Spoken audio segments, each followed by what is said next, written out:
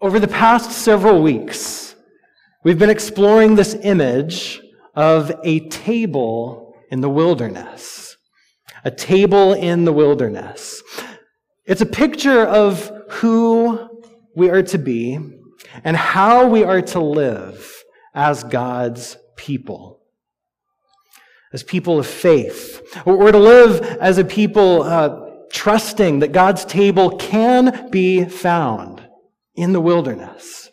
No matter what desperate or desolate situation we find ourselves in, God's table can be found there. And because of this, we don't try to flee the wilderness, to pursue the way of the world, fortune, fame, spectacle. Instead, we can embrace the wilderness as a place where God's blessing truly lies. The wilderness is a place where we are shaped and formed into a different kind of people, into a kingdom kind of people. And so throughout these weeks, we've been considering the ministry and the message of John the Baptist. He was this voice in the wilderness, preparing the way for the Lord. Early in his life, he fled into the wilderness.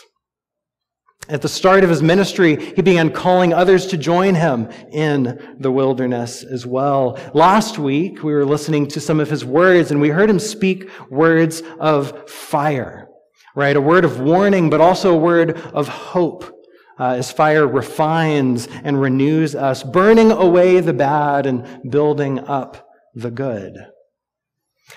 This week, I want to consider another element that was integral to John's ministry. Not fire, but water. Water, right? John spoke his message with words of fire, but he demonstrated his message with baptism and water.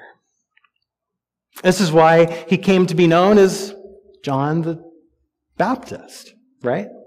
This is the core of his message. And so what does this water in the wilderness mean? What did it mean then? What does it mean to us today as we continue to encounter God in the waters of baptism? This is what I want to consider today. So if you have your Bible and want to follow along, you'll be able to see maybe some of this on the sheets, but we've switched our passage up a little. So I'm going to read a few parts from Matthew chapter 3 as we continue. So hear the word of the Lord. Matthew chapter 3. In those days, John the Baptist came, preaching in the wilderness of Judea, saying, "Repent, for the kingdom of heaven has come near." Verse 5, people went out to him from Jerusalem and all Judea and the whole region of the Jordan. Confessing their sins, they were baptized by him in the Jordan River. In verse 11, John said, "I baptize you with water for repentance, but after me comes one who is more powerful than I, whose sandals I am not worthy to carry, and he will baptize you with the Holy Spirit and with fire." This is the word of God for the people of God. Amen. Let us pray. O Lord, we thank you for the gift of your word and for the invitation into the waters. God, I pray that as we consider the words of your scripture this morning, that you would sharpen our minds and soften our hearts, that we might know you and love you. We pray this in Jesus' name. Amen. Amen. So many of you know that last fall, Caitlin and I went to Ireland. Spent about a week and a half there and got to explore and visit. And one of the things that I love about Ireland is the deep well of Celtic Christian spirituality that is present there. There's this long and beautiful history of it. Over the past few weeks, along with the teachings of John the Baptist and the life of John the Baptist, as we've considered this image of a table in the wilderness, we've also been learning from this community known as the desert mothers and fathers, who in the 3rd and 4th century began going out into the wilderness to pursue God and a life of prayer. And the Celtic saints learned quite a lot from those desert mothers and fathers. They too went out to search for God in wilderness places and to search for God in solitude and silence and some of these very same practices. One of these Celtic saints is someone known as Saint Kevin. Saint Kevin, who lived in the 6th century. And from a young age, Kevin felt a call to a very simple life of solitude and of prayer. And so one day he ran away into the Wicklow Mountains, which are located just south of the current day city of Dublin, where he settled into the valley of Glendalough. Glendalough, which is the valley of 2 lakes. Glendalough, the valley of 2 lakes. And there are 2 lakes there. And so he settled there. He sought God in prayer in this place. And over time, others came to seek him out, to learn from him, to hear from him. And so he ended up founding what is now known as the monastic city of Glendalough. You can see some footage of Glendalough there. I did not take this, but I found it somewhere. But Glendalough became this monastic community of life and prayer. It remained an active place for the next several centuries. And to this day, it remains an important historical site that is kept and preserved for people to visit and pray. It's this very lovely place. You can, see the monastic city there. You can see the 2 lakes off in the distance. Well, Glendalough was the very first place that Caitlin and I went to visit when we arrived in Ireland. Once we sorted out our rental car and I sorted out how to be on the wrong side of the car and the wrong side of the road, we headed away and down to Glendalough. It was this wonderful way to begin our time in Ireland. Do you want to see some of the photos that we took while we were there? Yeah. So here's approaching Glendalough. You can see in the distance that big tower and some of the buildings there. And then entering the monastic city, there's this big stone chapel structure there on the left. And you can see the tower and the cemetery straight ahead. We headed down to that. It was wild to be wandering in the midst of this ancient cemetery where there are headstones that you can't even make out because they've been there for 1,000 years or more, right? It was just sort of nuts. And then we stepped into the remains of this old church building. The top is all missing, but it's still there. You can see at least the remains of an arch that used to go there and the windows that let the light in. As we stood there, I couldn't help but imagine the people who centuries before had gathered in this very place to pray, to sing, to share in bread and wine, to do the very same things that we're doing here today. Gathered there hundreds of years, even 1,000 years ago, to worship in this place. It was sort of standing there almost as if I was standing there with them, right? It sort of transcended time in a way. As we made our way from that main area, we headed down this path toward the lakes, and we made our way towards the upper lake. The larger part of Lake Glendalough. And we stopped there for a while to admire its beauty. Despite founding the monastic city, Kevin often still sought his own solitude and silence. And so he would often come to this place and go kind of find some small cell on the edge of the waters where he would pray by himself. And quiet. And there's a wonderful little legend or story that at one time Kevin was sitting out there along the waters. He was praying the Psalms.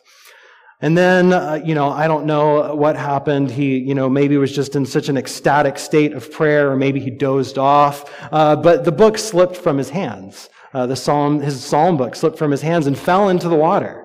And he startled awake and was distraught and upset about it. And the story goes, though, that an otter retrieved the book, brought it back to him. Here you go. And the Psalter was magically, miraculously unharmed. Nothing was messed up. I love these little fun stories that you find in Celtic legend and in Celtic spirituality. But, I pondered that story as I stood right here and took that picture. And I thought of St. Kevin coming out to this very lake to pray.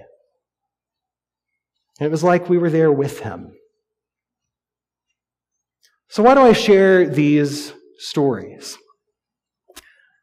Because I think something very profound can happen whenever we go to a place.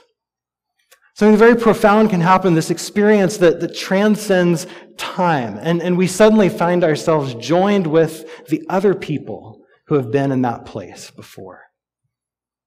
Joined with their stories. Yeah, I felt it in that ancient church building in Glendalough, right? I felt it at the edge of the water at the lake, Glendalough. And I think something very similar is happening with John as he preaches on the edge of the Jordan River. I think something very similar occurs as we enter the waters of baptism. You see, John is recalling earlier stories from the history of Israel. And we too enter and join these stories when we come to the waters of baptism. The waters of baptism is a moment like this, where we're joined in something far larger than ourselves. So what are these stories that John is pointing to as he preaches along the river? Well, the history of Israel is marked by some wonderful water stories. In fact, the most foundational story to the people of Israel, the story of the Exodus, when God set them free and covenanted with them, this story is marked by water, right? We read about it in Exodus 14, if you want to turn there. That's where we find it. In Exodus 14, God has freed the people from their slavery in Egypt. All right, they fled out into the desert. Through the desert road, they marched toward freedom. But very soon, they found themselves standing at the bank of the Red Sea. And then they learn that Pharaoh and his army are in hot pursuit behind them. What are they going to do? Well, Exodus 14, verse 10 says this. As Pharaoh approached, the Israelites looked up, and there were the Egyptians marching after them. They were terrified and cried out to the Lord, and they said to Moses, "Was it because there were no graves in Egypt that you brought us out into the desert to die? What have you done to us by bringing us out of Egypt? Didn't we say to you in Egypt, 'Leave us alone, let us serve the Egyptians'? It would have been better for us to serve them than to die here in the desert." And then Moses answered the people, "Do not be afraid. Stand firm, and you will see the deliverance the Lord will bring you today. The Egyptians you see today, you will never see again. The Lord will fight for you. You need only to be still." The Lord will fight for you. You need only to be still. What a powerful statement. And it's true. It's true. As the story continues through the rest of the chapter, God parts the waters of the Red Sea. The Israelites are able to cross over on dry ground. And whenever Pharaoh's troops do pursue them, it says in the beginning of verse 28 that the water flowed back and covered the chariots and the horsemen. And the entire army of Pharaoh that had followed the Israelites into the sea, not one of them survived. But the Israelites, they went through the sea on dry ground, with a wall of water on their right and on their left. So this story is one of God's salvation and deliverance. The people are freed from their slavery, and the enemy is defeated. It's also a story of grace. It's not because of anything that the people did, but only because of what God did, that they were saved. The Lord fought for them. They needed only be still and follow the way that He led. So after this wonderful deliverance through water, the people then went and wandered in the wilderness for 40 years. And at the end of their wilderness wandering, they finally reach the promised land, right? They finally reach this place they've been yearning for, this place to call home. But in order to enter that land, there comes yet another important water crossing. This one is not a sea, but a river, the Jordan River. We read about this at the beginning of the book of Joshua, Joshua chapters 3 and 4. The people arrived at the bank of the Jordan River, and Joshua tells them this in chapter 3, beginning in verse 9. He says to them, "Come here and listen to the words of the Lord your God. This is how you will know that the living God is among you, and that He will certainly drive out before you the Canaanites, Hittites, Hivites, Perizzites, Girgashites, Amorites, and the Jebusites.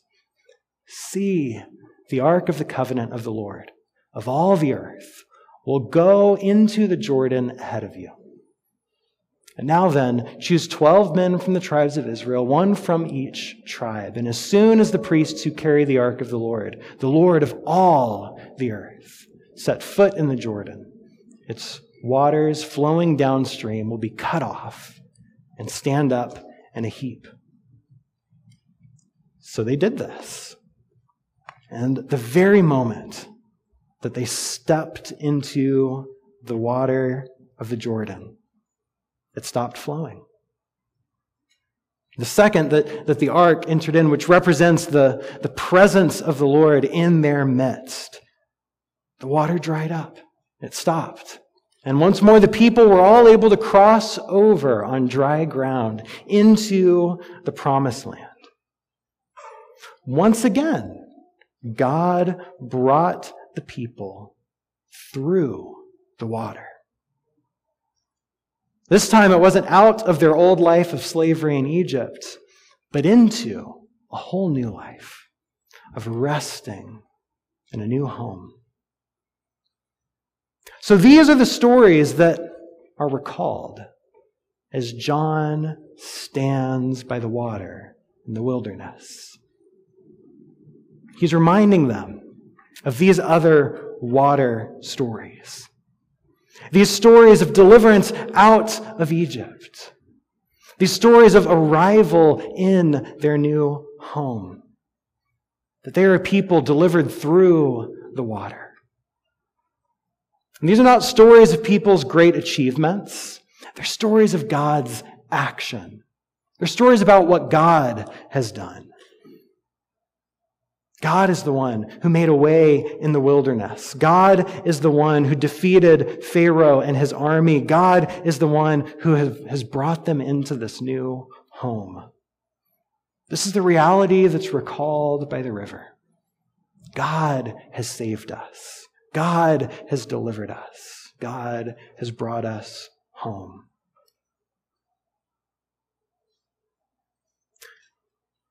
And these truths are not only recalled as John preaches by the river, these stories are reenacted as he baptizes people in the river. It's no accident that John is preaching by the Jordan River. John chose the Jordan for a reason, right? It's by the Jordan River that we first entered the promised land. So John says it's by the Jordan River once more that we will now encounter the kingdom of God. He's inviting them once more into a new life, into a new home.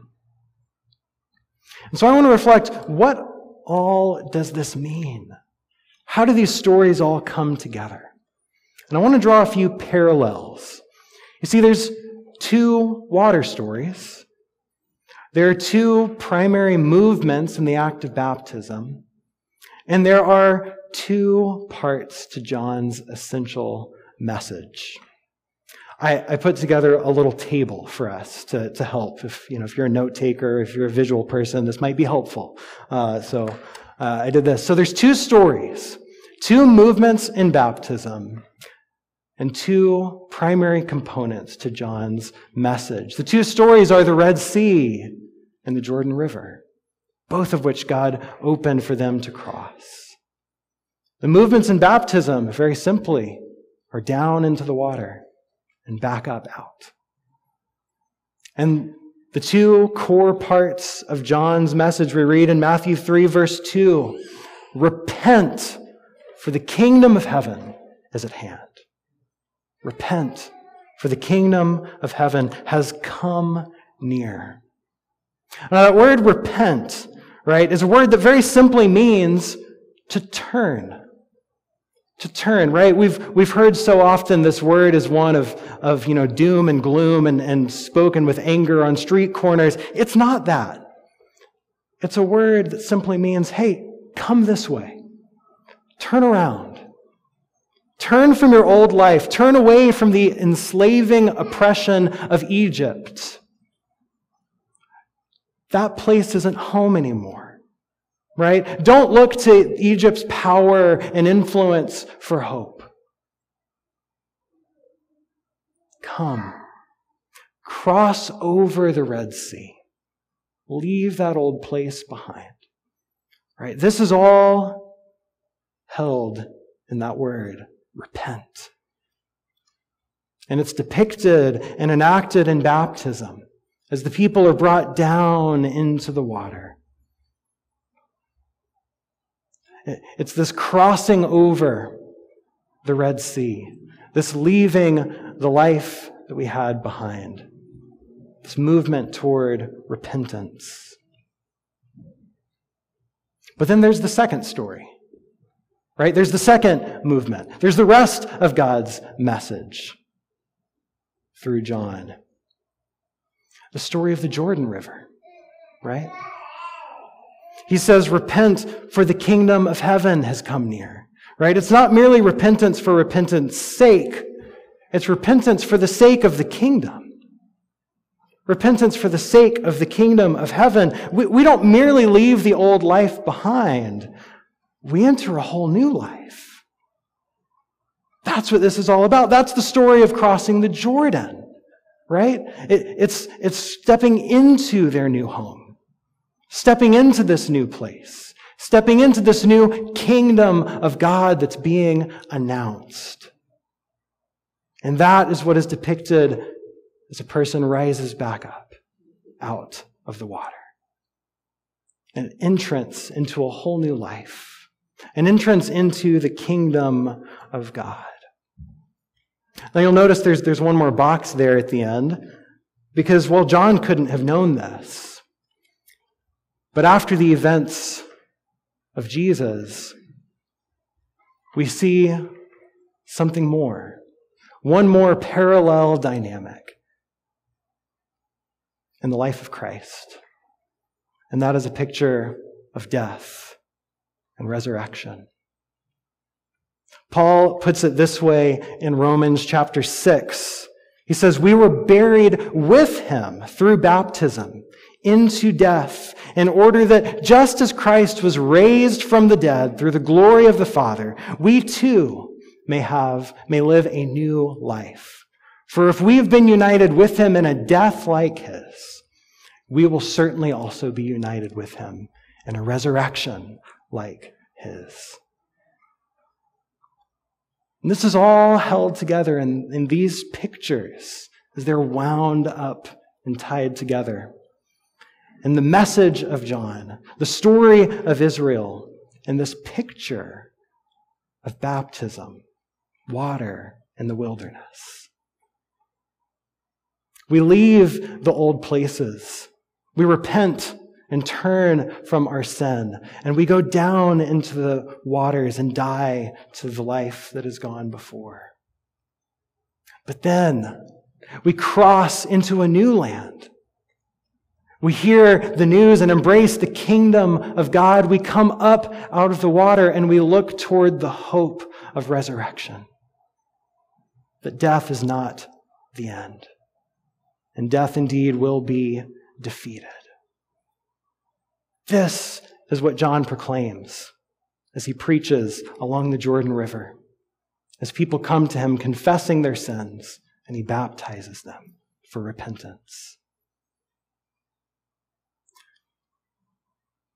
And so I want to ask the question, right? Already we've begun talking about this in the dwelling passage, in that dwelling time. But I want to invite you to recall your baptism, if you've been baptized. Whether it was a few weeks ago, a few years ago, a few decades ago. Recall that moment. Because you too have been joined into these stories. You too are a part of leaving a life of slavery and death, and joined with the story of entering a new life with hope.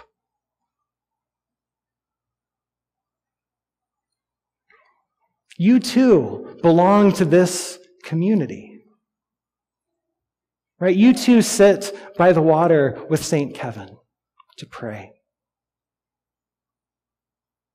You too gather with those who've gone before. We're a part of this story as well.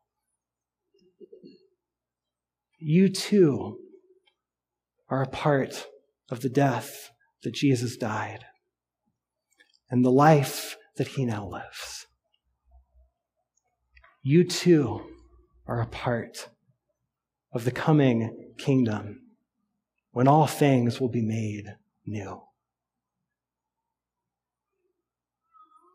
And these stories are not just for back then or someday. These stories are happening now as well.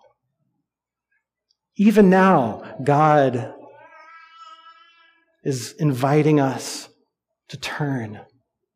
Even now, God is drawing us into the life of his kingdom. Even now, new life is emerging. It happens every day. You are a part of these stories. And so remember your baptism. Remember that you are part of this. And if there's anyone who has not been baptized, maybe there's an opportunity. Maybe there's an invitation to join into these stories with all the others who have as well. John stands by the water in the wilderness, declaring the kingdom of God. There's a new life to be lived, and we are a part of it. Amen.